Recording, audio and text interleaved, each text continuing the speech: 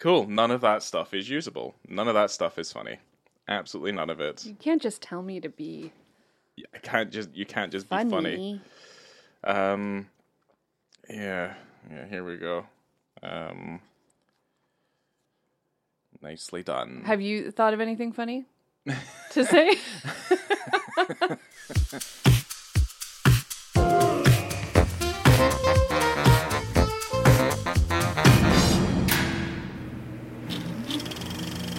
Well, hello there. Welcome to On the Beats.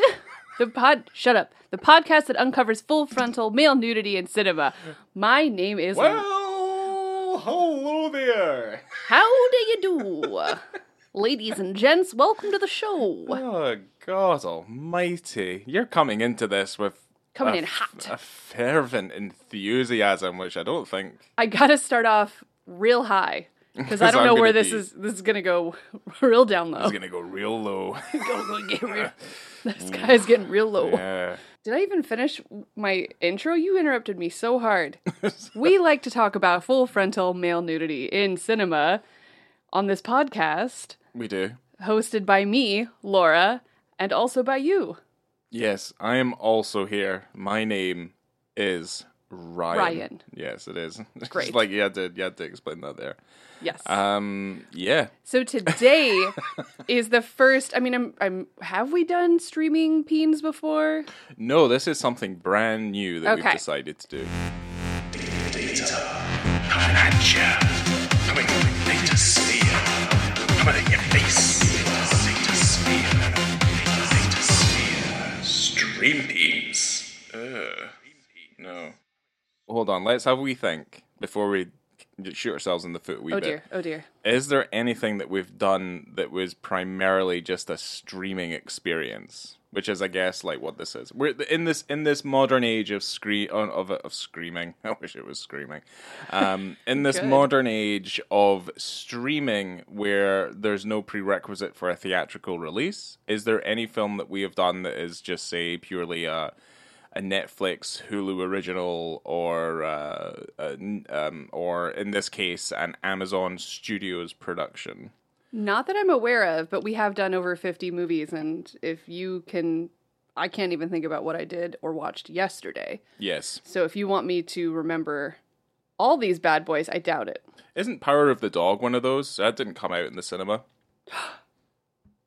Good job, yeah. Yeah, Power of the Dog. I'm looking on the list right now just so I can maybe not fuck this up right away. Yeah, I think, here's the thing. I think let's just approach this. What about Creep 2?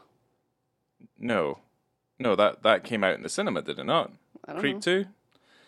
I don't know. Either way, like, at least... We're starting something new, and we're starting with this one, which is the 2021 dark comedy erotic thriller. Why did I say dark comedy? It's not a dark comedy. How is this a dark comedy? Someone must have wrote that down wrong on the internet. This is an erotic thriller. I mean, the film's a joke. There's funny stuff in it. There is some fantastic line delivery, but it's really because there's... Carry on. I'm not pleased that we're covering this film anyway. It's not a comedy. It's not. The Voyeurs. We're talking about The Voyeurs. Yeah, not to be mistaken for the countless other films that are also called Voyeurs. There's also an Arthur Delaire short that's just called Voyeurs. But this is The Voyeurs. Like, this is the definitive voyeuristic experience. Oh boy. I guess. This film does have people that you will recognize, especially Sydney Sweeney, who plays Pippa in the film, who you've seen in Euphoria, White Lotus, and she was in Under the Silver Lake, which I really liked, that film, with Andrew Garfield. Is she the one who comes out of the pool? Is that I thought she was there at the end. She was one of the ladies. She's one of the ladies at the end. Under the Silver Lake's really hard to remember because I don't think it's particularly great. I thought that film was very good. Yeah, right, okay. Also starring Justice Smith as Thomas, who you might have seen in Detective Pikachu. Yep, he's actually one of the highlights. He's great of the film. Yeah, he like when I say there's some fantastic line delivery, he makes some of the lines actually quite funny. I don't think this is a particularly well written film, but at least he kind of does the best of what he's given. He's also in the Jurassic World movies and the new Dungeons and Dragons film.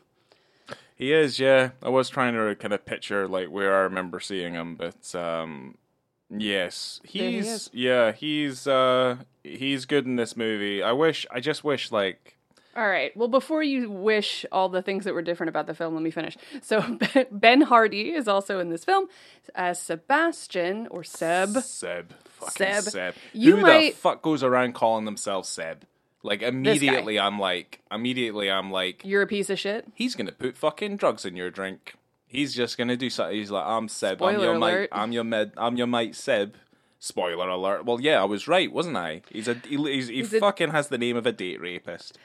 He was Archangel in X-Men Apocalypse. Who cares? Who the fuck remembers that I'm just film? trying to tell people where you might recognize them from. The movie is fucking awful. And Natasha Liu Bordizzo as Julia, who is maybe a fresher face, but she is in Guns Akimbo. Okay. So that's fine. I said everyone else, so I thought I would give her a little bit. She's in another movie from the 2010s, from the late 2010s. What film? Guns Akimbo. Oh, okay. I thought you had a different one. No, she's in another movie from the. It's an incredibly young cast. Yeah. This is a young cast of good-looking folk. Okay. I mean, that's all it really has going for it, is that they're all good-looking, because that's what, in reality, that's what we all look like. We're all hot. Yeah, we're also not young either, and I also do not want to compare myself to this group of individuals, these characters in this movie, and I put that like in inverted commas for whatever reason. But yeah, we're gonna. All right, I'm not even done. Okay, this film was directed by Matthew Moen, who also wrote the film. And before you dive into him, what? I think it's Michael Moen. It's not Matthew. Yeah, it's Michael, isn't it? God, do we just need to start over? Jesus Christ. I mean, maybe you need to start over. I mean, are you looking it up right now before I act a fool? Yeah, I've got it right here. It is Michael Moen. Oh, I wrote Matthew. Right, okay. I mean... Sorry. Yeah, I mean, whatever his name is. He's a writer, director... Sorry, Matthew Moen, the director of this dark comedy. Yeah, we've Just fire me right now. We've done such a fantastic job of researching this film, but there's not a ton of stuff to research with this. I have a lot of information here, but you're about to go into the director. I want to tell you the synopsis and tagline first. Okay. Jump roping me. I know I've made mistakes. You have made mistakes. I've made egregious mistakes. And we made the collective mistake of deciding we were going to cover this movie for our new kind of offset format thing that we called Stream Peens, so that we could cover like modern movies. It was a mistake. Like, I don't know why I seem to think like we'll get the younger crowd into liking this podcast by covering films that they maybe enjoy, and I'm like, oh. When this came out, it was exciting. It was exactly the type of movie I wanted to see, and quite a few of our friends have seen it as well. I don't know if they actually finished the film. It's very easily accessible because it's an Amazon's original, effectively, an Amazon Studios film. This movie's not bad. Okay, synopsis. Right. You could kind of imagine from the title of the film. When Pippa and Thomas move into their dream apartment, they notice that their windows look directly into the apartment opposite, inviting them to witness the volatile relationship of the attractive couple across the street. But what starts as a simple curiosity turns into full-blown obsession with increasingly dangerous consequences.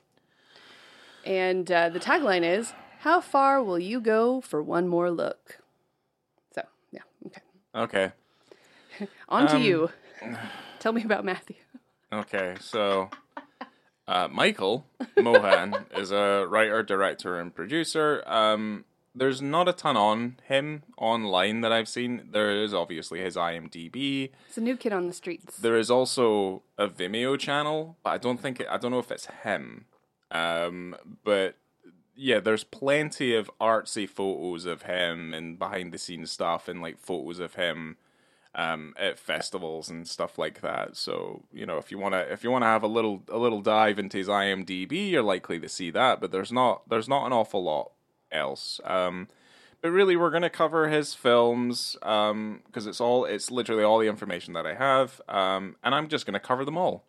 There might be other opportunities to maybe cover some of his other stuff, although the majority of the stuff here is short films. We can do shorts. And he's been at some point. He's been making I mean, okay, we can maybe do a collection of shorts. I don't know.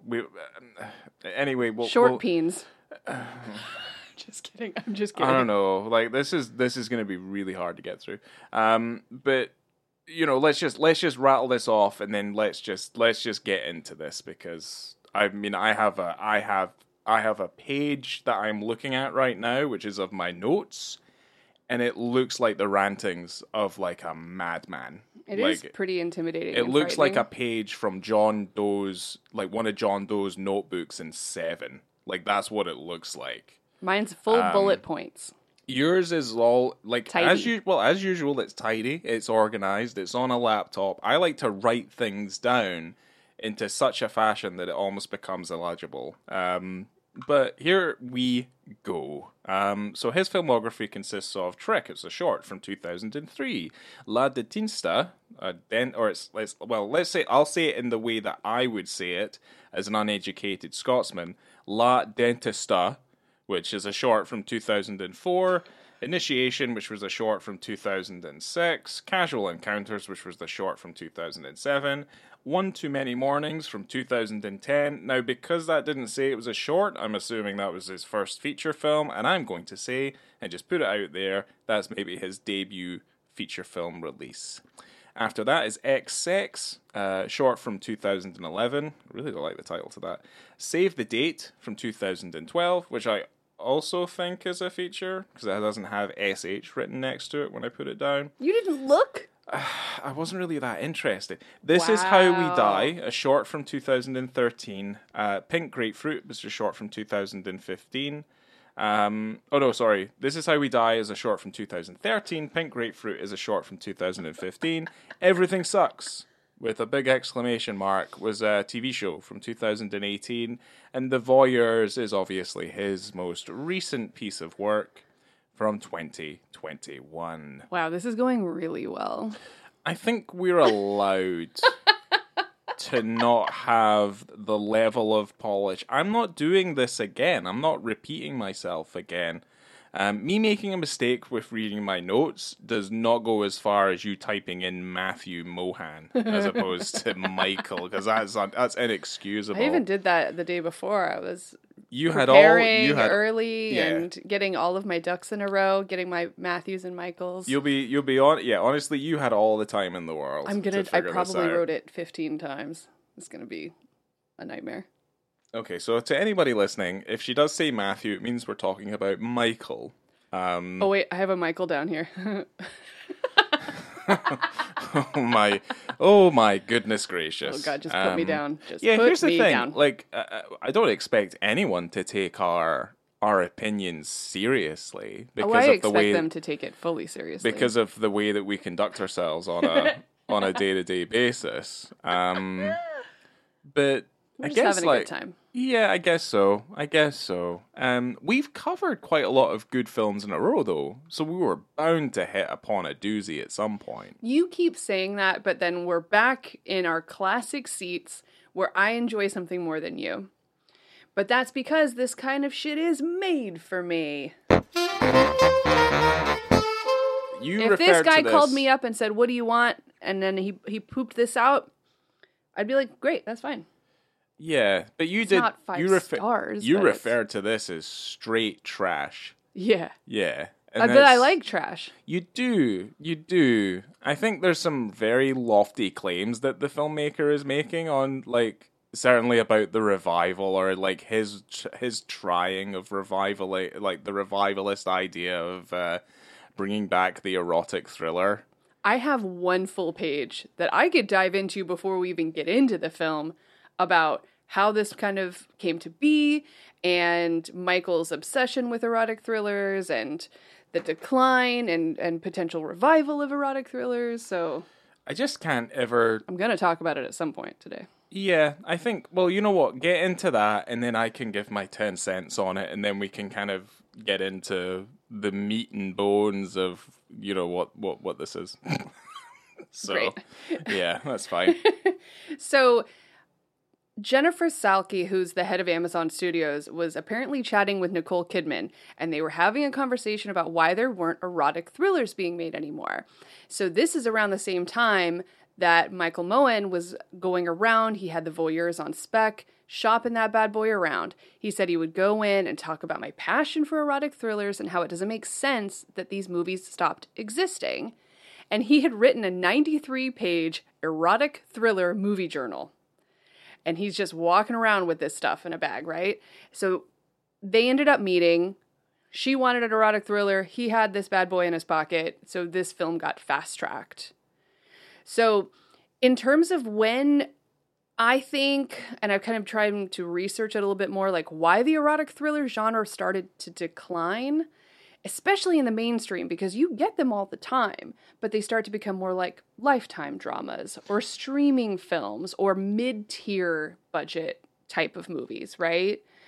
Well, they stopped being profitable at the box office. Right, they weren't these big bad boys anymore. That's not because they weren't making any money. It's because they weren't making bank like Fatal Attraction or Basic Instinct did.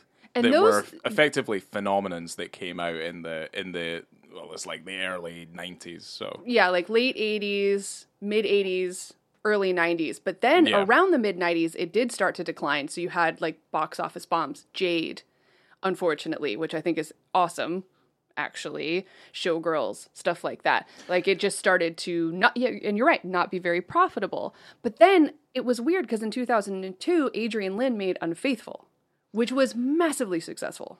Yeah. And Diane Lane was nominated for an Academy Award. It's only one film out of a seat, because Showgirls was incredibly expensive. Yeah. And let's not beat around the bush. Like, you can have as much fun watching that movie as you like. It is a bad movie. But it's so fun. It's such an incredibly fun film to watch. But I'm not saying that, like, it's not fun. It is it is a product of a time, and you're like, your mind's slightly blown while you're watching it. But objectively, let's be serious, it's not a good movie. But that doesn't mean that, I don't know, like, Unfaithful is also trash. It's pure trash as well. I mean, but it's super enjoyable to watch and engaging. I mean, let me put something out there. The erotic thriller, just by virtue of what it is inherently trash, and they always are. They always will be. But the thing is, the reason why certain films of that type were successful is they are handled with at least a modicum of class. Like, Basic Instinct is an interesting story from start to finish, and it's handled incredibly well by Verhoeven with some really good performances in it. And Fatal Attraction is just an incredibly gripping thriller. Like, it's just a very good film. And it has some very interesting stuff. And again, a great central performance by Michael Douglas, who's obviously at this point almost getting typecast in these sorts of roles. Hell yeah. But they're also some of the best roles that he's ever taken up. And I would even go as far as to say, like, the rest of, obviously, Adrian Lyne's stuff, 9.5 Weeks is like, okay, take it with what you will. Yeah. But certainly, Indecent Proposal is another movie which I also think has some really good performances in it. At least that film as well starts a conversation. Like, would you sleep with Robert Redford for $1 million? Probably. Well, you asking me right now? Yeah. Yeah, probably. I mean, for $1 million, it would set me up for life. I mean, it would be a story to tell. Yeah. You know, I would definitely tell that story on the podcast, like beat for beat, like how that came to be. Is it under the table? I mean, like, is it a full million or is it getting taxed? I mean, at that point, I don't think the money matters. I think you have the money, but like, you're like asking me deep and quite probing questions about, like, what was it like to have sex with Robert Redford? Was he tender? I mean, I could only assume that I kind of let him lead the way. But, well, you have even new ones that are coming out now that are just being pooped out into the streaming system. Like Deep Water, for example, which was Adrian Lyne's first film since Unfaithful. Which isn't a bad film per se, but it's not of the quality of his previous stuff. Even like Unfaithful, I think, is like, is like pretty much like straight down the line, straight down the middle, but there's some really interesting stuff in that film. I think that film is great. I think if it had had maybe a little, it was a smaller budget. It was like 49 million, but you're probably just paying Ben Affleck and Ana de Armas for the most part. But it was set to be released in the theater, got pulled from the theater, and then just dumped out onto Hulu.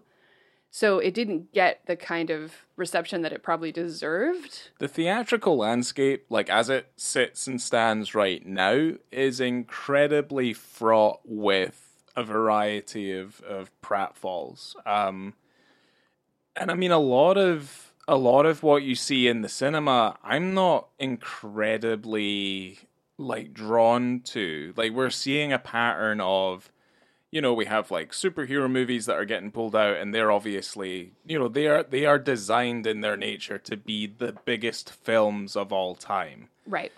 And any film that follows in the wake of those sorts of films has to be of the same sort of ilk. Like, there's no kind of, like, they have to be special effects heavy. They have to feel in some sort of way muted and not controversial in the least. Like, they have to feel like they're almost like improperly balanced in terms of like their moral and their bias, and like I would even go that far as to say like their racial balance and their acute kind of sense of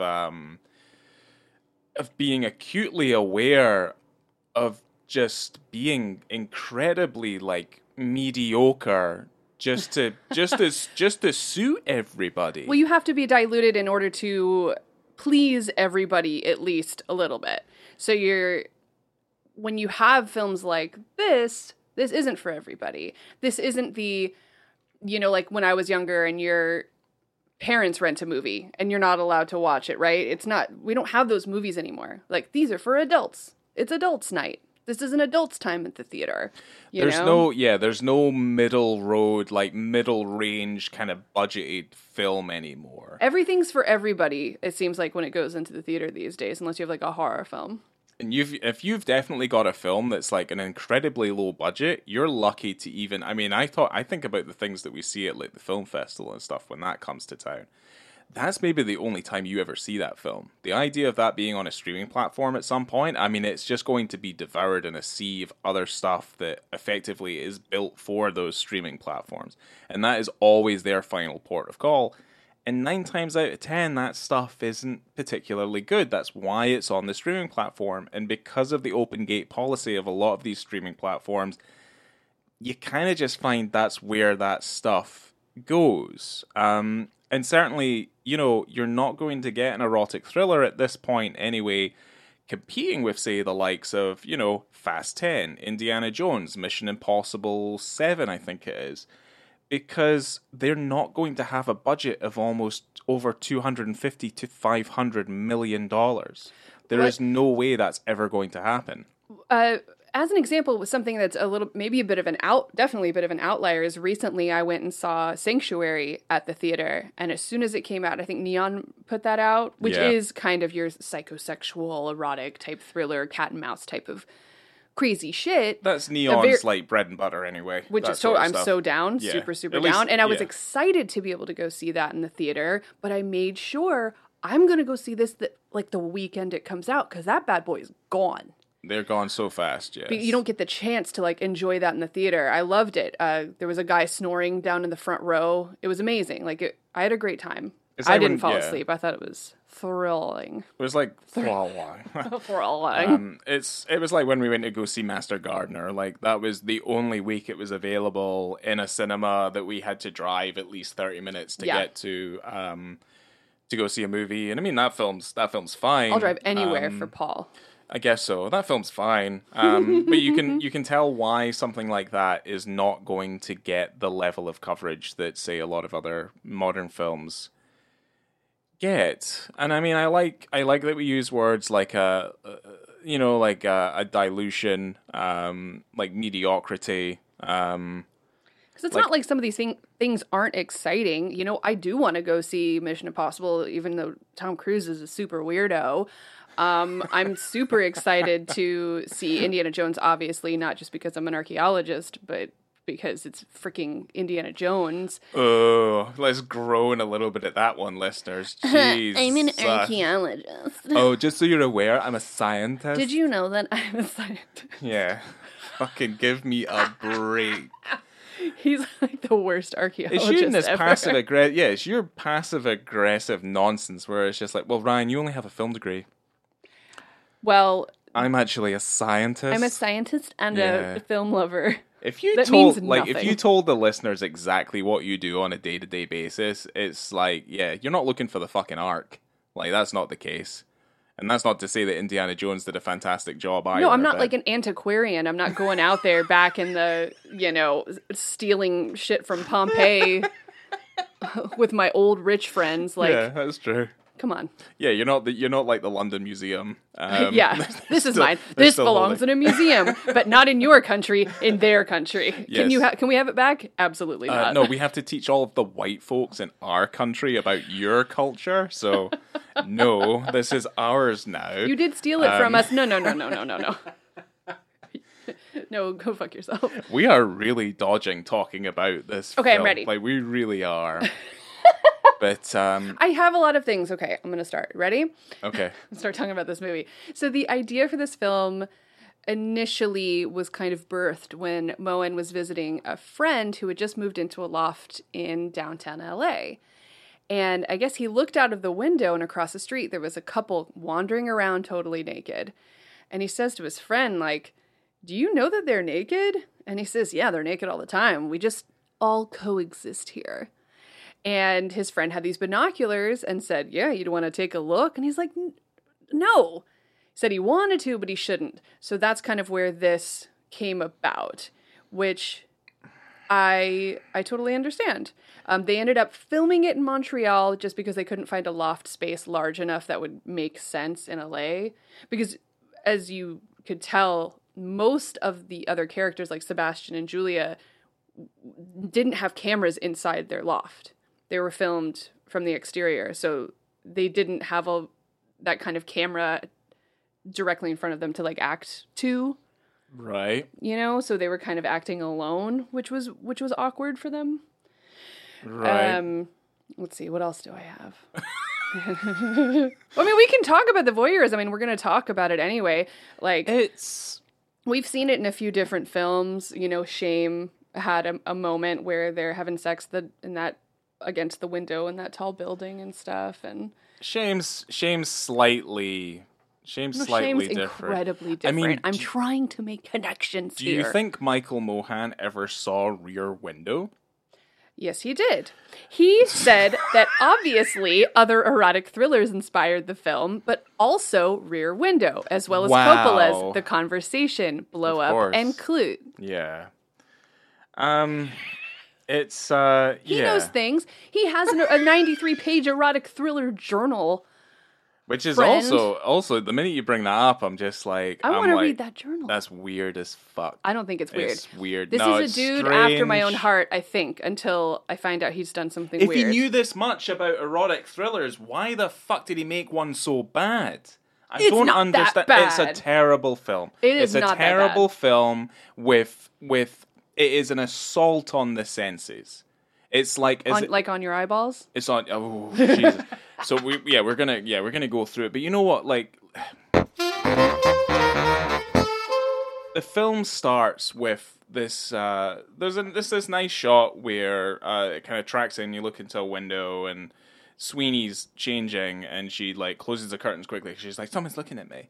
And then the title comes up, and then there's this title sequence, which is just a whole bunch of like macro shots of eyes and stuff. Because obviously, Looks really nice. It's really cool looking. the stuff looks cool. It's just like here's the thing. Like, could you have a more kind of like trite motif for a movie that's effectively about watching people, where it's like, well, what would this character be? It's like, oh, an optometrist. What do they do? Ophthalmologist. Oh, either way, an eye We spent surgeon. a lot of time researching how much they would make in order to Because we were bored.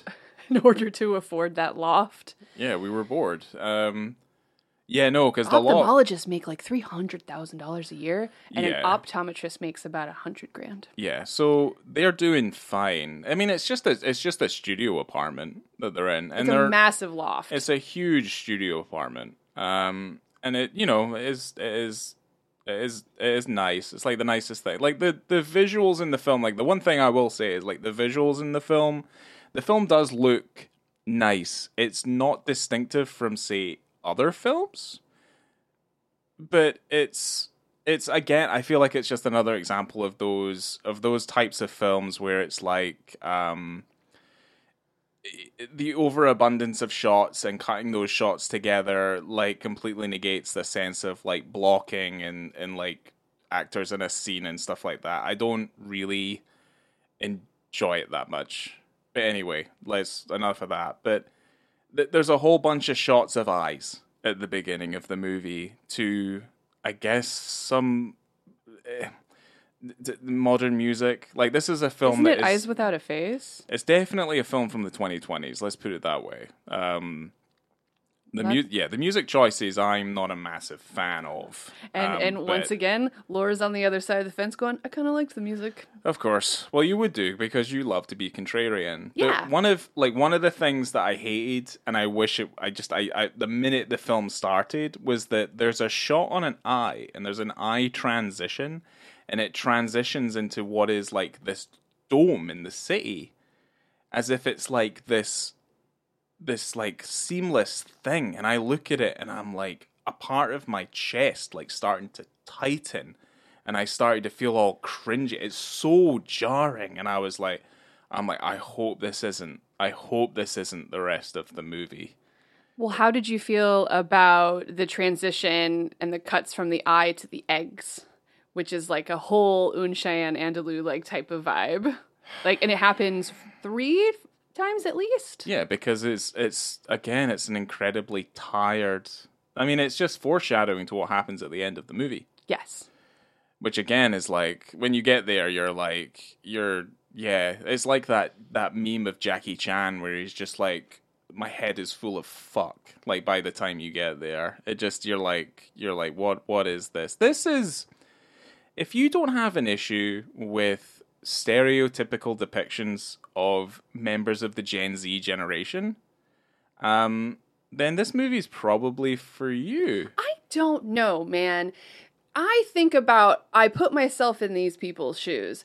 If we are living in a loft apartment and there's people in a full bone zone 90% of the time across the way, I'm like, it probably would escalate in a similar way. It would stop at a certain point, obviously. We're not going to become obsessed with these people.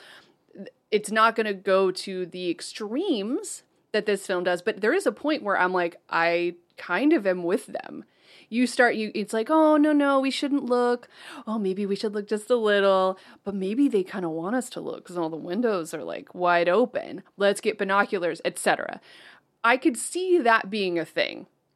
To a point where then I would just get curtains because I'm annoyed that these people won't stop fucking. So, if anyone out there has listened to the Conan the Barbarian commentary with obviously Arnold and John Milius and stuff like that, you will find that Arnold basically comments on exactly what is happening within the film itself.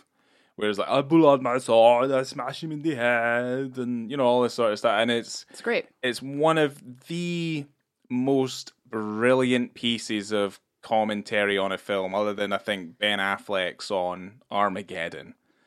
The Zardoz commentary is also very good. Yes, but I will say, there is never a moment of silence in this film. It is always, every single moment is like bombarded with it's like an auditory assault. And here's the thing, and this is the kicker, and this is why I was just like, sometimes dialogue should be sparing, because they're literally looking at this couple across the way, and there's a camera flash, and there's a model, and the guy's holding a camera, and Justice goes, "Is he a photographer?" Yeah, there's a few moments where you go, I can see that. What? I think that's just his character, and I'll chalk it up to that. But the thing is, it happens all the time. I know. And you're like, and this is where I start to see the differences between like modern filmmaking and, let's say, filmmaking that isn't from the 2020s. Is that at least films that have come before understood that it was a visual medium, and then you don't have to comment on everything that's going on, because then it becomes overstimulating. And that's where I end up being like, well, is this a piece of art or is this a piece of content, where it's kind of just like, you feel like you're just kind of getting too much all at once. Like there's no sense of balance within it. And that's why I kind of bring that up, is that, there are films that have done this before, and I talked about Rear Window. There's a real sense of delicacy within, even like there are moments in Rear Window that feel so much more intimate because there's like a deafening silence around it. Yeah. Like it feels weird when James Stewart can look outside of his window and he can see a woman dressing or undressing in a window, and you're like, he's not supposed to be doing that. With this, there's like, I guess there's like, there's a like a relatability to being like, well, we've all had moments where like we've caught something in a window that we were never meant to see, because there's an expectation of privacy within your own home. Yes. But it kind of starts to be skewed and then kind of put on its head, like the longer this goes on, where like there's a sense of logic that's completely lost from just having a sense of curiosity that's, going on in this particular situation, which then kind of changes to an obsession. But then it's also kind of like this weird comment on like, because of the world that we live in and because of the expectation of this particular like generation of people, right? Let's say generation of young people, inverted commas, is that we live in an age where there is no privacy because everyone's continually putting themselves out there. And there's that message that's put out in this film, as much as it's kind of clouded by the countless twists and turns that kind of like, I mean, honestly, I felt like Reagan in The Exorcist. I thought my head was going to turn all the way around. It was a twist on twist on twist. And it's too much. Situation. It's way too much. There's one twist that could have been taken out. At least. And it's like, I tend to do this thing where like I'm watching a movie and I start to guess what's going to happen. I did like that because you were very wrong. I was wrong. Every but then time. when stuff did start to happen, that's when I start shouting at the TV.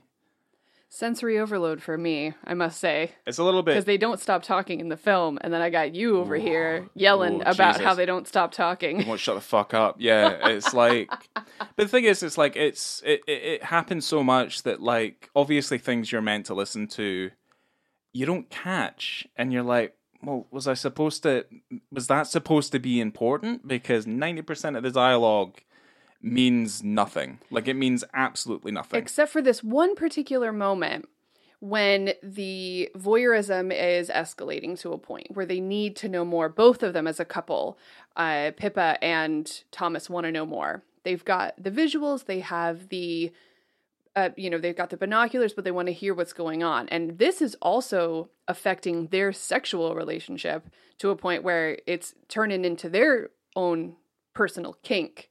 Is to watch them and almost, in a way, kind of almost recreate what they're doing on that side. And then Pippa's trying to match up orgasms with that situation, but it's not working as well. So this is just something that is really affecting their whole life and their relationship. But together at this point, they still want to know more. And so, as you're talking about, there's a lot of information that's being said that you're not catching some of it. I think you were either talking over it, but it was this really important plot point in terms of this insane thing that they tried to do, which was like a laser detection sound reflection that they were just talking about casually at brunch with a couple of friends. So like, to go back to your previous point there, that is the most interesting part, is where the voyeurism is this sexual thing, as opposed to just being like a curiosity. Because I'm down with that. Because if it had just stopped there, if they're like, oh, this is our kind of a thing we didn't know that we were into, is like kind of getting off on seeing other people, enjoying their pleasures from across the way. I don't really see anything necessarily too wrong in that, in a way. I don't. That is something that I would have understood, and I would have gotten behind if it had stopped. If it had, yeah. But then that's not the movie, So yeah, that's not the movie. I would have gotten behind it, and I would have understood it where it's kind of like, she's not getting the sexual gratification from her partner, even with this new introduction, and she's like obsessed with this man. And then she's trying to insert herself into this man's life after realizing that, like, well, he's a cheat. He's cheating on his wife, actively cheating on his wife. Yeah. And she'll like pretend to be someone else to insert herself into that situation so that she can get the sexual gratification out of it. Which, again, this is not what happens in the movie. It's something that I was, as we were, we're talking about it now, would have made the film slightly more interesting. But there is also kind of nonsensical things, and we'll get back to like what you were saying there in a second about the fucking lasers, right? But there's a moment where she buys binoculars so she can get a clearer look of what's going on, and I'm going to be 100% fucking honest, the binoculars do not help in the fucking slightest. It is literally just there so they can do a Targets-esque sniper scope thing where you see things a little bit more clearly in a medium close-up. Yeah. When you saw everything perfectly fine from the distance of which probably is less than, say, fucking 20 feet? Well, in terms of maybe their voyeuristic sexy kink that they're trying to get down with, maybe she needs a little bit more detail. She needs to see a little bit more. She needs to see it go in. A little closer. Yeah, she wants to see it go in. She wants to see it go in. But like, there's like this weird line that she says where she goes, well, they know that we can see them, so why would we not be looking at them with the binoculars? Right. And I'm like, what?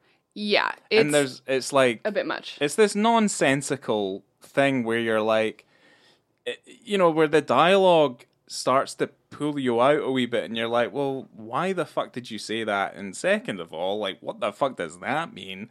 And it's like, well, I would have a little bit more respect for the situation if it was as black and white as, wow, I actually find myself getting turned on by looking at other people have sex from across the way. Which isn't really, like, this isn't, it's kind of like this weird grey area. Anyway, lasers.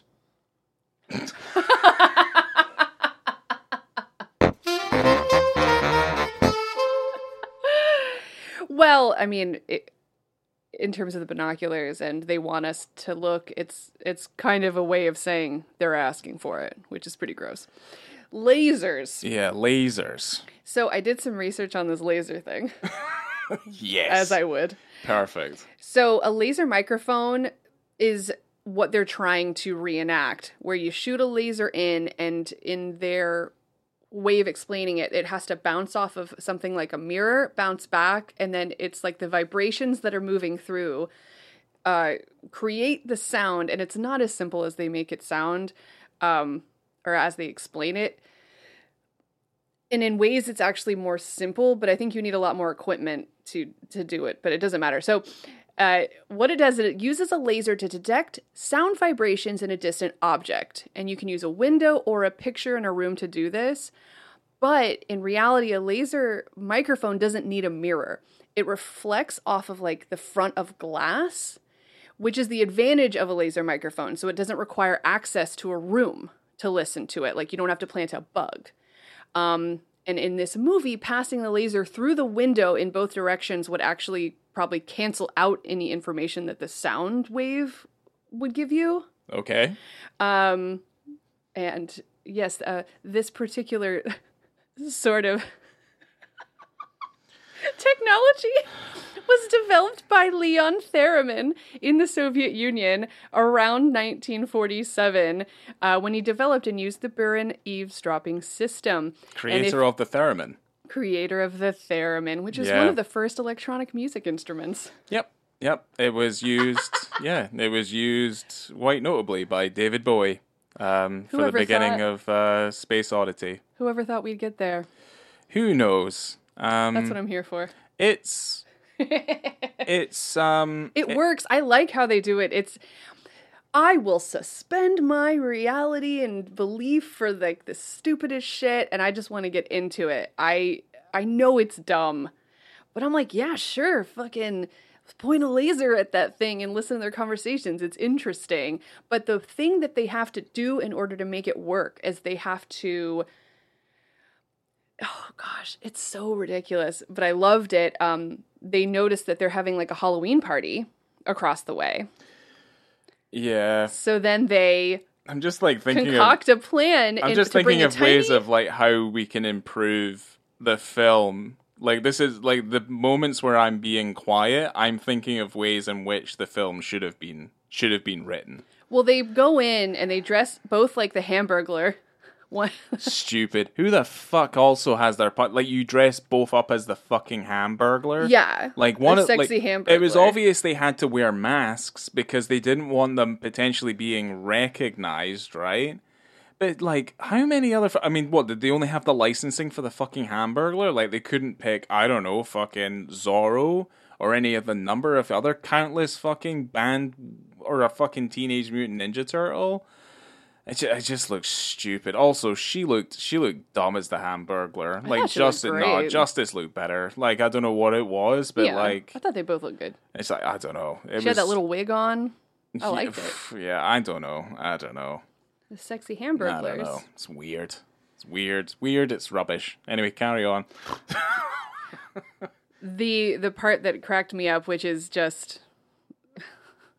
It's incredibly stupid, but they made names for them, right? Because they don't know who these people are. They don't know their names, so they named them Brent and Margot, because like, she totally looks like a Margot. And then when they go to the Halloween party, she's actually dressed like Margot from the Royal Tenenbaums, which, of course, as the twisty turnies, we find out why she ended up doing that.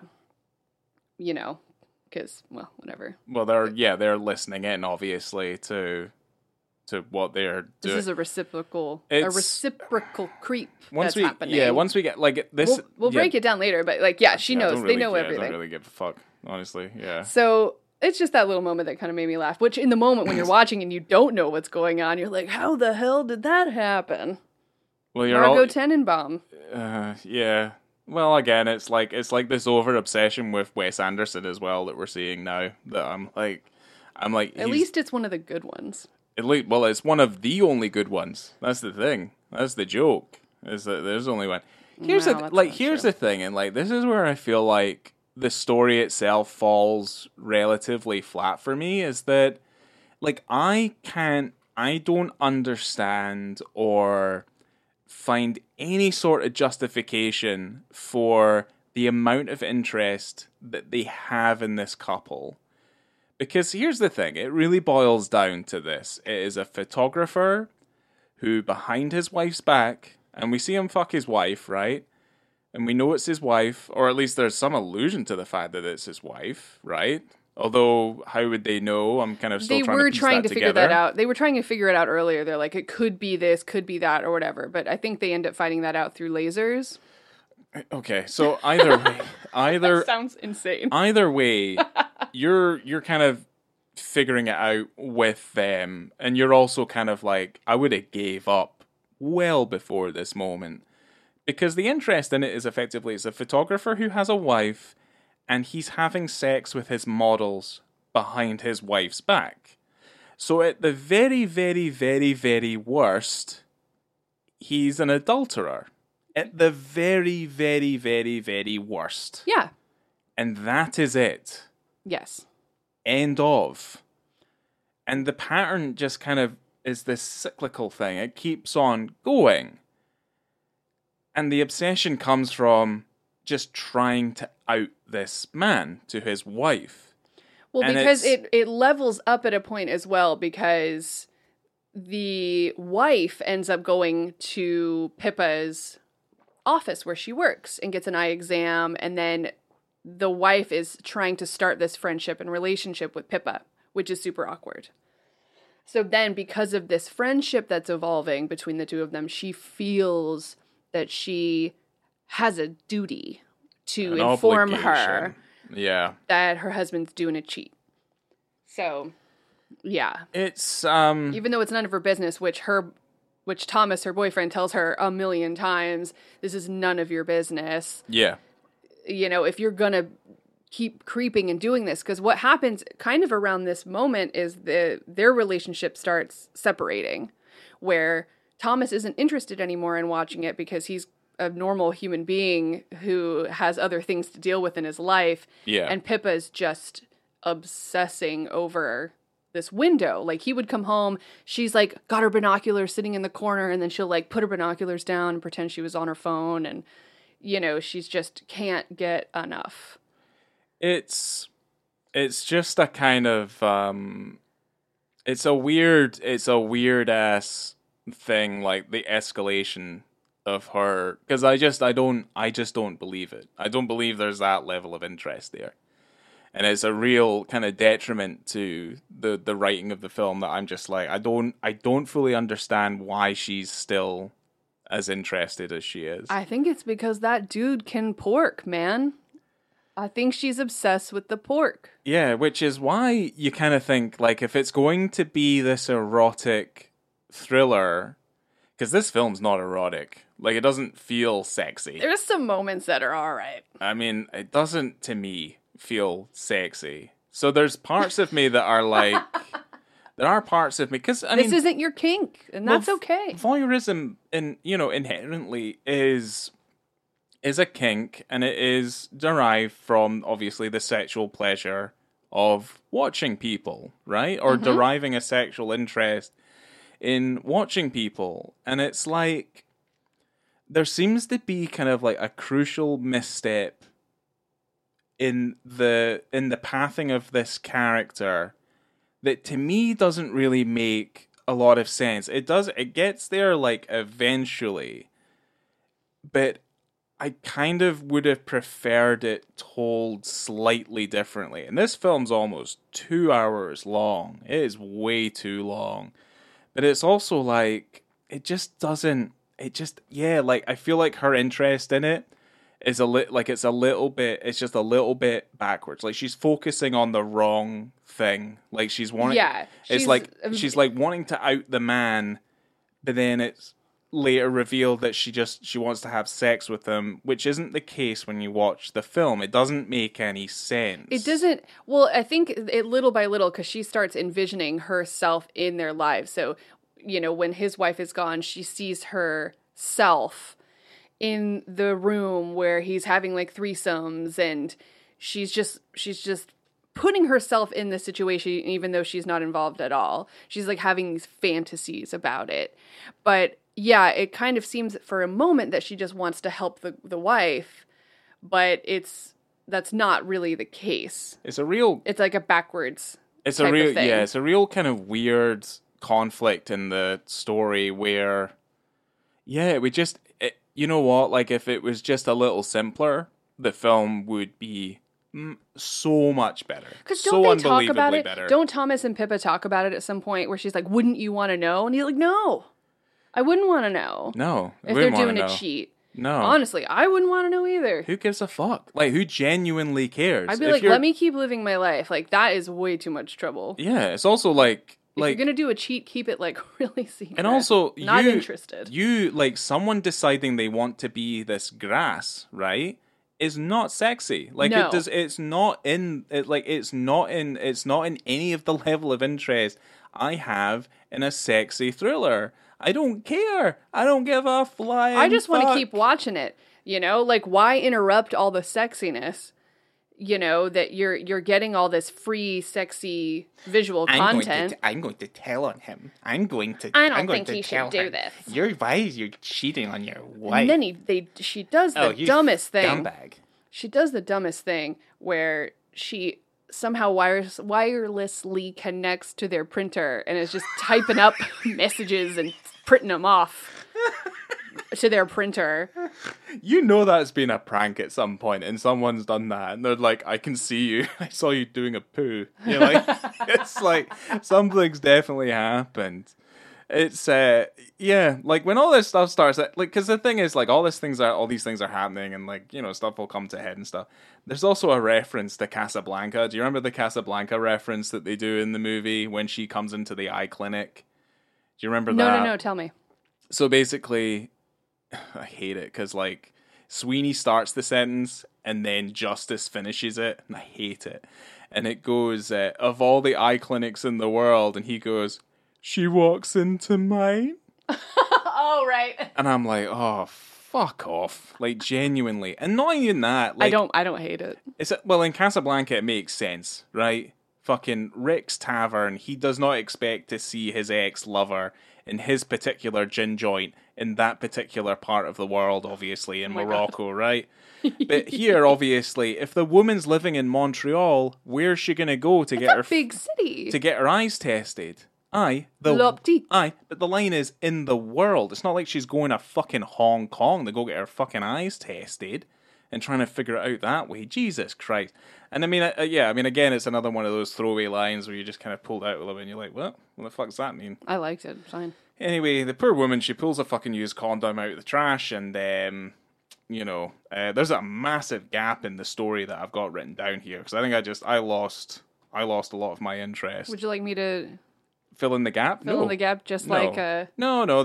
Sebastian fills in the gaps. She pulls a condom out of the trash, and the next thing we know is the woman they've been spying on. She's dead. She's done a silly suicide. She's done a silly old suicide. And Sweeney and Justice, their relationship is over. Yeah, that I hated so much, because I am leaving. We are done. He's like, you did this. You killed her. You killed her. So now I'm leaving. I'm like, you're not, like, imagine how she feels if she does feel responsible for this silly suicide, like, because she did involve herself in their lives when she shouldn't have. But for her boyfriend, her long-term boyfriend, lover, and live-in partner is just like, go fuck yourself. I'm leaving because you are doing this thing. I mean, it should have been a longer conversation, but we did need this to happen so that we could get to I do want to talk about the scene before we get to the penis scene. The bar scene? The bar scene. The only thing I want to talk about the bar scene is because... The drink? The drink, yeah. Because I thought it was interesting. I mean, you're going to need a drink if you're watching this movie. Certainly Absolutely. If you're watching it with a level of interest that I had. So she sees that he goes to this bar. And... What's it called again? Bar Le Royale. So... She goes into this bar. The Royal Bar, for anybody, yeah, because obviously, yeah. Anyway, he comes over. It's crazy how he just kind of comes over. She's sitting on the other side of the bar at a table with her back to him. Obviously, she wants to be involved with him. I would call it interesting, but I found it incredibly jarring. But then when he sits down, there's this really kind of weird, uncomfortable close-up that Michael likes to use in particular moments in this film, which I don't really appreciate. There's a moment where they're all in the cafe and they're all having a big conversation, and the opening shot is this weird kind of close-up. It's a close-up with like a really wide lens, like a 12 millimeter or something.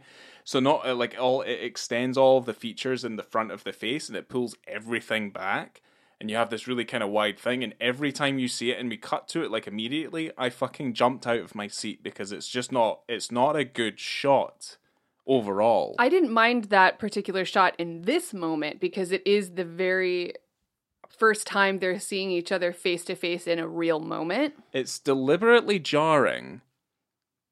Yeah. But it works in this moment. It just didn't work in some of the moments previous where you're kind of just like, whoa, Jesus, fuck. Well, they're having this conversation, but it's like a, I don't even know how to explain it. It's like an oh God, why can't I do? They're not talking, but it's like a voiceover. It's a choice. Yeah, it was an interesting choice. It's While a you're choice. hearing what they're saying, but they're not actually speaking, and then you jump into their conversation. So it was Yeah. a little bit weird. But anyway, bartender comes over. You know She what- orders a gin and tonic, and he goes, "No, You know this what I- isn't." Hold on a second. You know what that moment? No.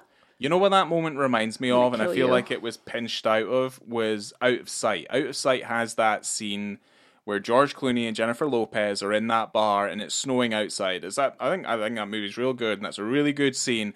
But there are plenty of moments where like it's intercut with like very kind of silent moments where they're like looking at each other. There's a hand touch, someone takes a wee drink, but the conversation continues and it never feels like it stops. But it's like non-diegetic sound being intercut with all these other moments, and that's really, really good. That's not what happens here. Can I tell them what the drink is now? Whatever, it's the most interesting thing in this film, mostly.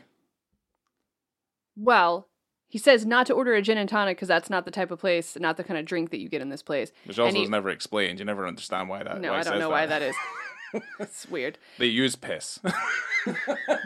Their gin is piss, so you got to get something else. It's So gin, he it's gin and orders piss. he orders her a penicillin, and I immediately wondered what is that, and it's Scotch whiskey, ginger, honey syrup, and fresh lemon juice, which sounds delightful, actually. But I thought that was weird because if you're getting a gin and tonic, that's kind of like a diet drink in a way, like for ladies. In my opinion, it's like a diet drink where you kind of get your alcohol, but you don't have to have like a lot of sugar and a lot of this extra stuff. And then he orders her a drink that has a lot more calories. It's just something I think about.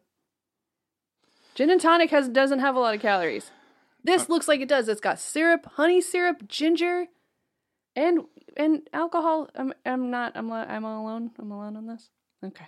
I mean, Sounds Seb, like a good drink regardless, but I thought it's kind of gross to take over her order. Seb ordered it. It's probably full of rehypnol. Yes. So, that doesn't surprise me. All right. Anyway. We're getting to the dick scene.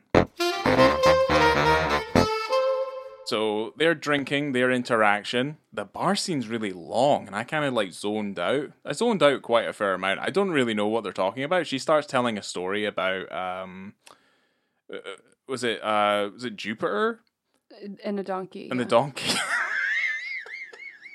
Yes. I'm just like, nope, I'm done. Well, he I'm didn't done like with the this. jobs, and he kept going to Jupiter and asking for a different type of job. And, it's like, if you're not happy in this one moment, doing something else isn't going to make you happy. No, they just turned the donkey into a pair of sandals. You got to be happy with what you have. Yes, and I was like, yeah, but the donkey can become more than just a pair of sandals. There's a But lot more every coverage job there. was getting progressively worse for the donkey. That was the point. Yeah, I guess so. So as you might expect, which is kind of was the purpose of this interaction, was to get them back to the photo studio, and effectively what becomes a naked photo shoot, so to speak. Because they see this happening over and over and over again, where you see how he gets these models naked.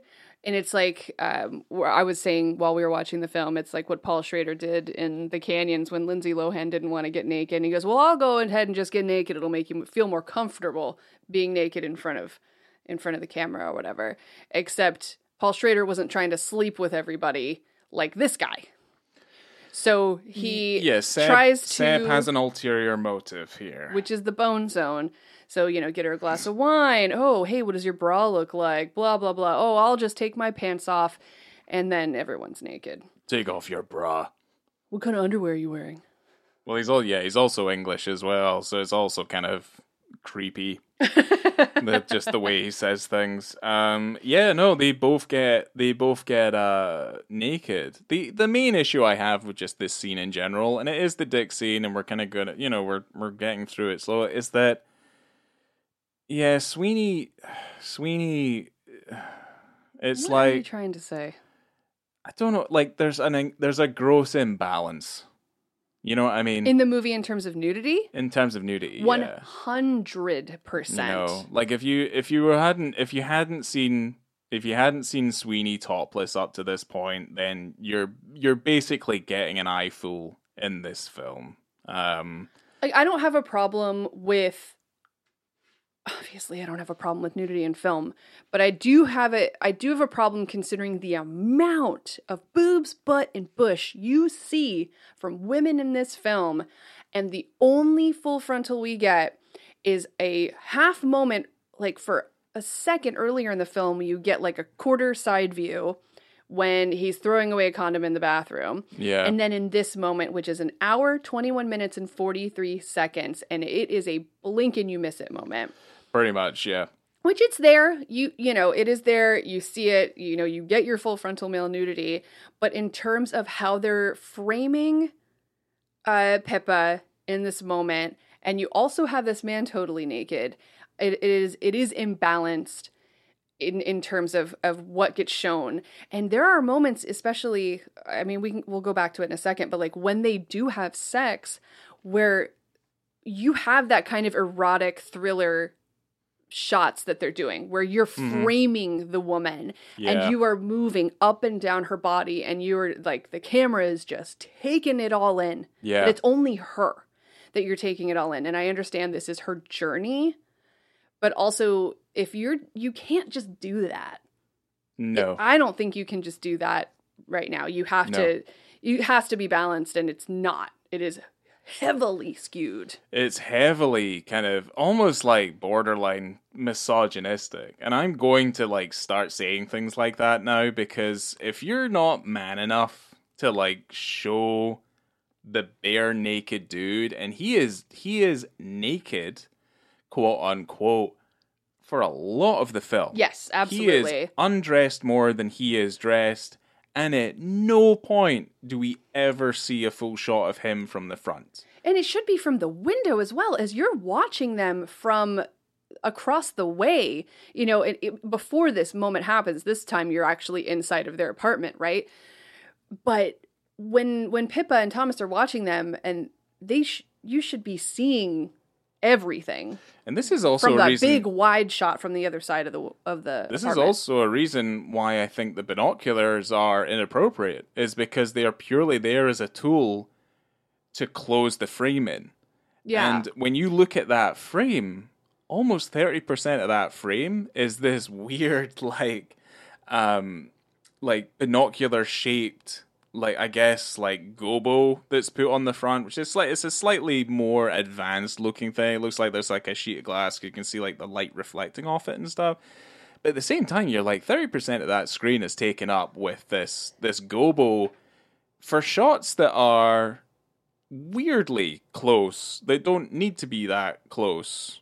And it's kind of like, you could have quite easily have pulled the shot out, but I feel like that's because you're trying to... They actively hide this man's junk. And I do not think that this guy has a problem with it at all. I've watched interviews, I've read interviews, and from everything that I've gathered, it's not an issue, you know, and especially because he's English. That's a typical thing with, you know, English folk. It's not as big of a deal. It is what it is. No. And so I'm like, where was the choice here? Because it definitely wasn't his choice, and was it the director's choice, or was it more of in the cutting room where you're like, we can't see this guy's dick too much? But it's a streaming film, so I think that they could have gotten away with a little bit more. There are so many questions I have over the clarity of this that I don't get it. I really don't. Like, this film it didn't have enough mass appeal that it didn't end up in a cinema. And it certainly does not end up in a cinema, and it's on a streaming platform. I mean, unless it's maybe an Amazon Studios thing, where it's like they need to feel as if they don't want to take things too far. Because if you're going to keep it in the vein of your late 80s to 90s erotic thrillers, there aren't a lot of full frontal male nudity, and what you get in those is more akin to what you get here, where you get kind of side shots, glancing views, and it's not as full on. But And- here's the thing. This was a perfect opportunity to break that Oh, mold. yes. Because it's on a streaming platform. You can take that rating as far as you want to take it. You don't have to stick to the conventions of, say, a 90s rating board where the films were going into mass theatrical exhibition. Correct.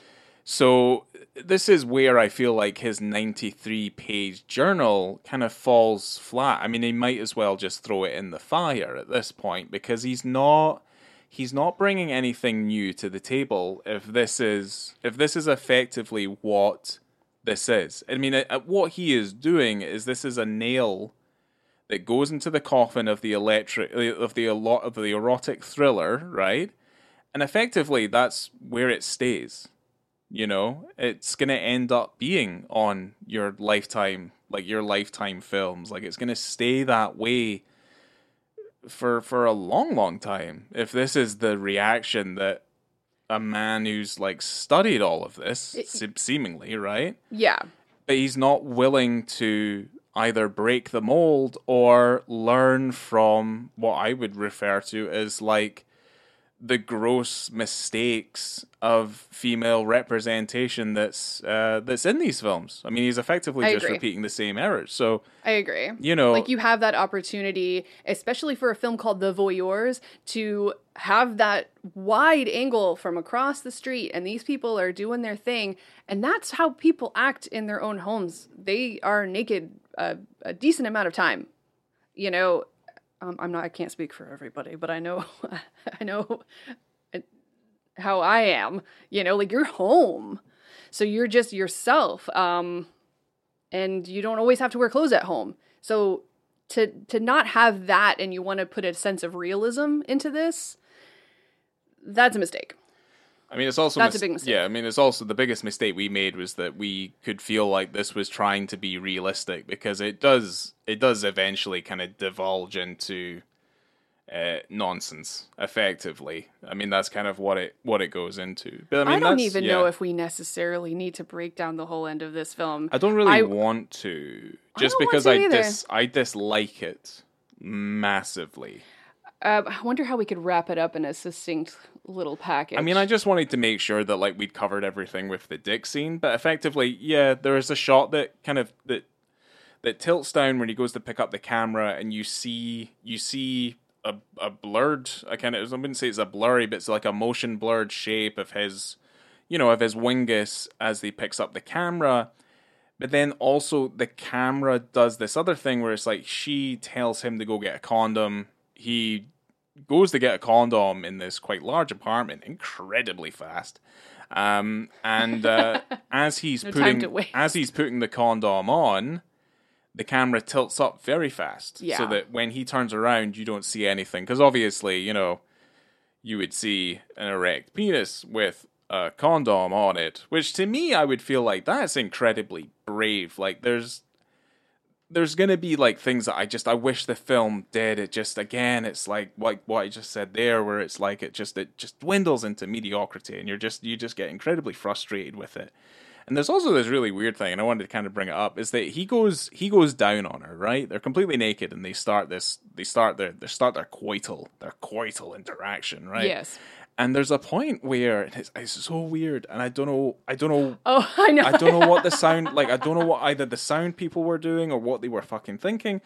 But it's like when he's going down on her, it's like he's breathing into a mic, and he's like, his breath is much louder than hers. It's like literally his face, his head, and you know, like, excuse me for being crass, is like right next to her vagina, and the sound guy's mic is just between his lips and her vagina.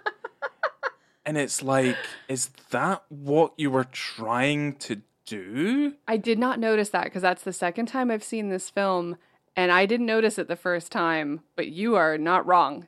It is very loud. It's like incredibly loud. And it's like, it's not the focus of the moment either, because the focus is on her face as she begins to realize, oh, this is it. I'm going to have sex with him. Whether or not, like, I'm effectively trying to piece these things together, because the film in my head is better than what we watched. But certainly, you know, there's an understanding of like, okay, she's got to this moment and realizing that like, yeah, we're gonna bone now.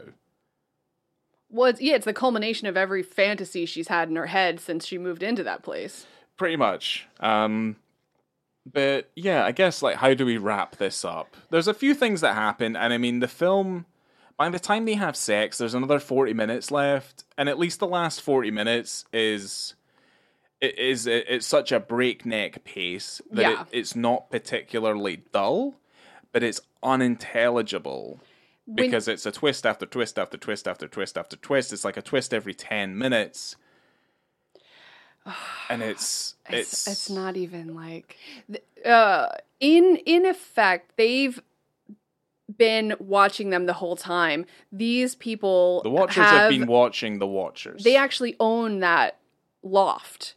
I feel like you're even going into more depth than I feel like it deserves. In order to put on this this art exhibition. Show. Yeah, I guess so, an art show. So in order to put on this exhibition, they've rented the flat to them to watch them and just kind of see where it goes. They know everything that they've been doing because as they've been watching them, they've been watching the other people as well. So everyone's watching each other. Justice hangs himself. He sees the whole sexy stuff. Whoops. Yeah, Sweeney accuses them of foul play and effectively lures them to her optometrist laboratory, which was called L'Optique, and she drugs them and then burns their fucking eyes out of their head.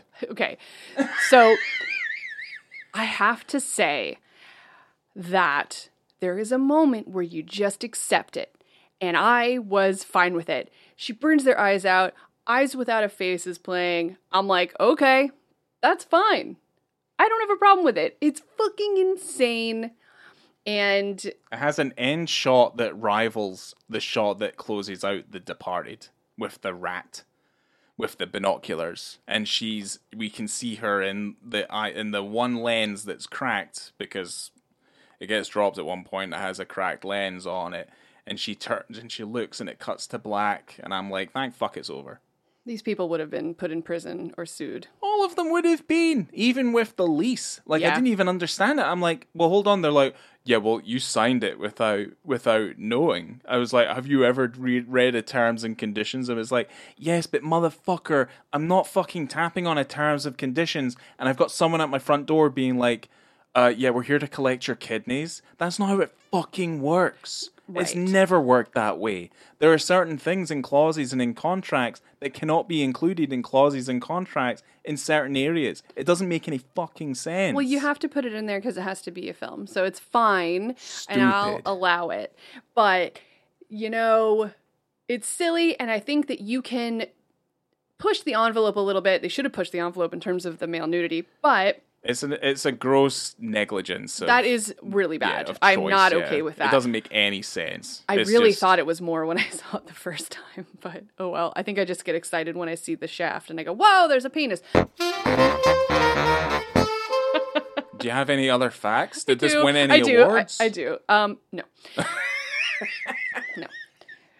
So we were talking about realism in terms of erotic thrillers, you know, from the 90s and stuff, and Moen said that he wanted this film to kind of recreate that realism. But I'm going to talk a little bit about intimacy coordinators, not too much. But he said, because that's how it is nowadays, you have to have an intimacy coordinator there. And he said that he'd botch a take and he'd be like, that was perfect. And then the intimacy coordinator would turn around and say, oh, I could actually see a gap between their crotches. And then you go, but if you angle them just a bit, it'll look a little bit more like they're having sex. So I thought an intimacy coordinator... Okay, hold on. I thought an intimacy coordinator, for me, just made sure that the actors felt comfortable on set with the nudity and everything else, that they felt comfortable, they knew what they were doing, and they weren't being taken advantage of, you know, a la Sharon Stone in Basic Instinct, for example. I mean, yeah, I guess. Okay? Yeah. But the SAG-AFTRA definition of an intimacy coordinator is an advocate, a liaison between actors and production, and a movement coach and or choreographer in regards to nudity and simulated sex and other intimate and hyperexposed scenes.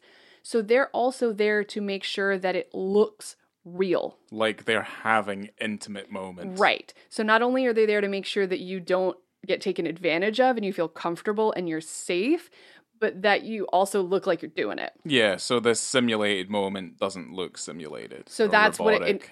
what that was like. If I angle them just this way, then that'll work for the shot. There's a few things where like this is kind of like there's some moment like there's sex scenes in this film, like some of them just look weird and uncomfortable. Like that moment where they're having sex to them having sex, it's kind of, yeah. I mean, I think that's just sex. I mean, I guess so, but like there's... And also in this, in like the one that you're talking about... If you're trying to do that, then you do like what Lars von Trier does in his movies. And it's like, no, this is it. This is what it fucking looks like. As opposed to it being like within the framework of the erotic thriller from the 90s where... You know, it's lit a certain way, like it's done a certain way, like it's a stylistic choice, the things that are going on in these sex scenes. These sex scenes in this movie are like incredibly well lit. You're kind of just looking at it and you are like, yeah, they're just having sex. There's no sense of like sensuality or romanticism or like at least within the framework of the erotic thrillers that I like there's a sense of like danger. You cannot compare the sex that happens in this movie to like what happens in Basic Instinct or even fucking Fatal Attraction. And Fatal Attraction is probably one of the best sex scenes that's ever been committed to film. It's like when they're having sex in the fucking kitchen, and then they're just wiping water all over each other's faces. Yeah, but that's different because that's the 90s, and you know, like the 80s and the 90s, you got a lot of smoke. There's always some sort of sexy breeze. Everyone's wet. You especially like your neo-noir erotic thrillers where it's sweaty. You've got your sweaty thrillers, like Body Heat. There is nothing wrong with that. You absolutely not. Those are perfect films. But this is different because it has to be lit that way just because of what it is. You have to have it bright because they have to be able to see it, and you have to be able to, it's like a beacon. Like, look at us. So that's fine. It is what it is. It's not going to be that sexy, smoky shit. It just doesn't have the same level of appeal.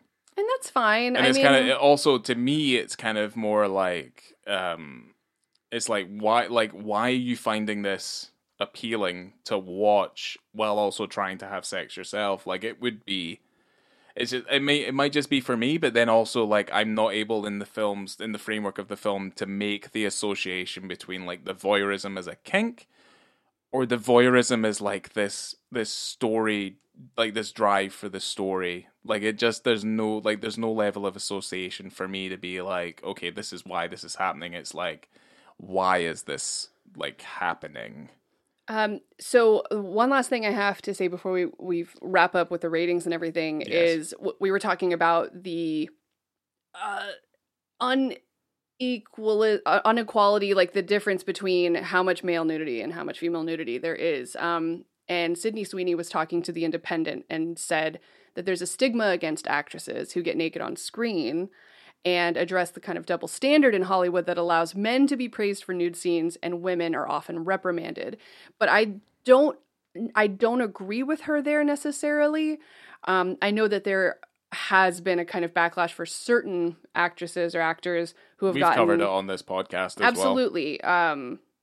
In the Cut, for example, is a huge one. Aye. But there's a lot of actors who have been nude and gotten like heavily awarded, for different roles that they've been in, and like Kate Winslet, for example, in The Reader.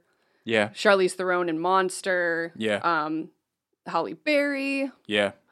Holly Hunter. Mm-hmm. Stuff like that. So it's not like it's like an end of a career thing or you get in trouble for it. I think it just depends on the role, depends on the film, and also, it's the same for men, that men have that same situation, but it's not always like men get applauded for getting naked. No. But they don't do it as often. I mean, I watched a video recently of Heath Ledger being posed a very difficult question about the gay love story elements of Brokeback Mountain being disgusting. And it's kind of like he's put in a position to then have to justify the definition of what love is. So to me, I feel like a lot of the backlash comes from, it comes from, it's like white conservatism, primarily male, and it's like, they just don't agree with certain things being done a certain way, and it's only a certain sect of society that I feel like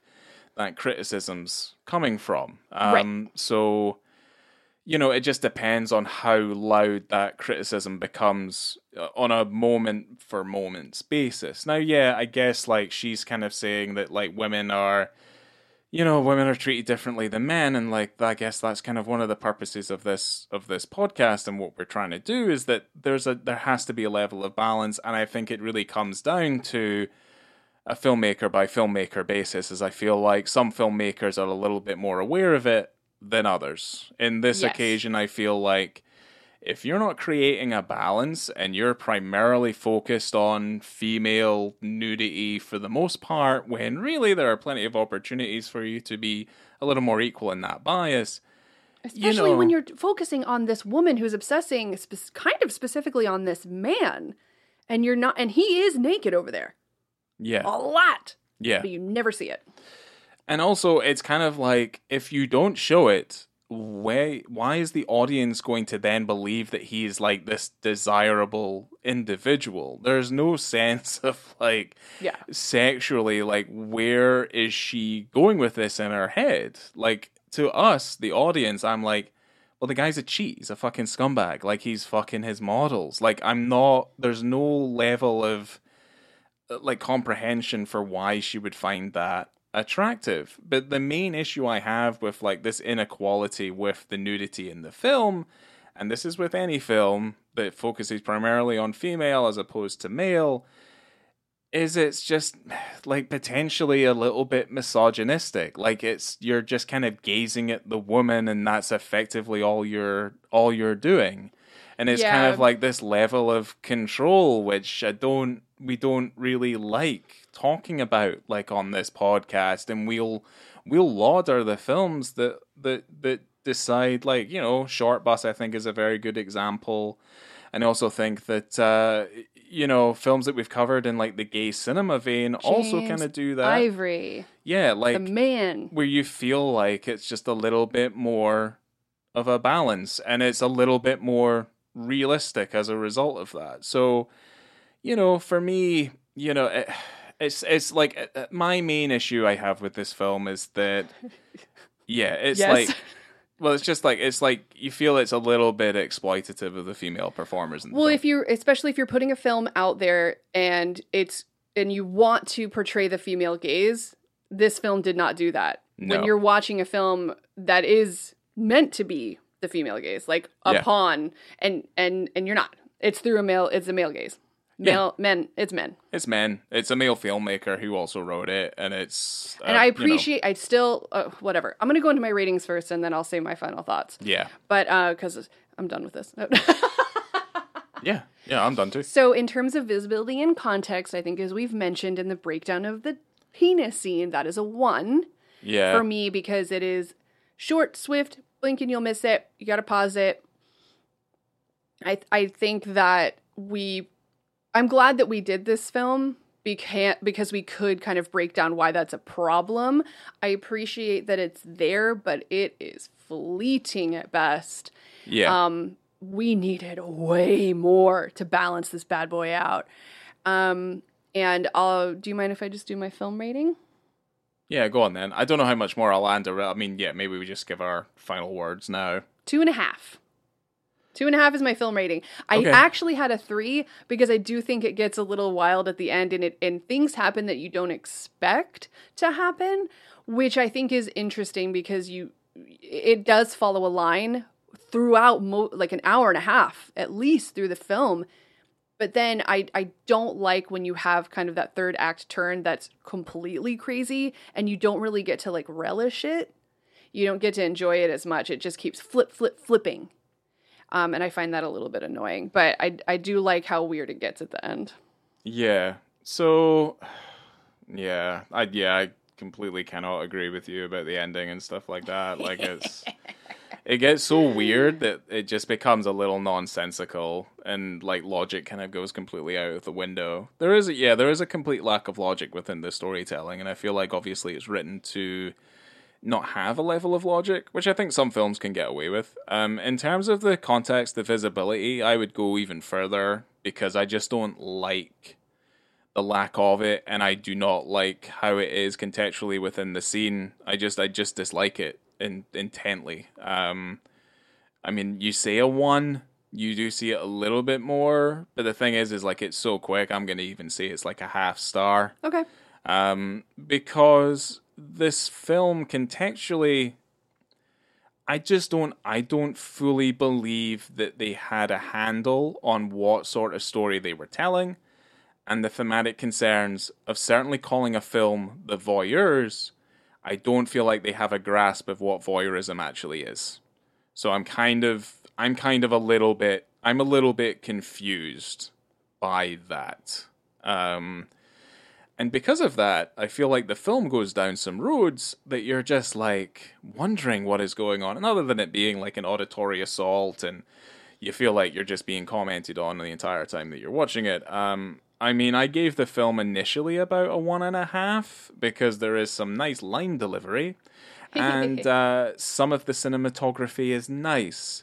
But I'm willing to drop it even further to a 1 just purely based on some of the things that we're talking about, where it's a film about a woman's perspective of how she's watching a man from across the way and this kind of sexual realization that she's going through.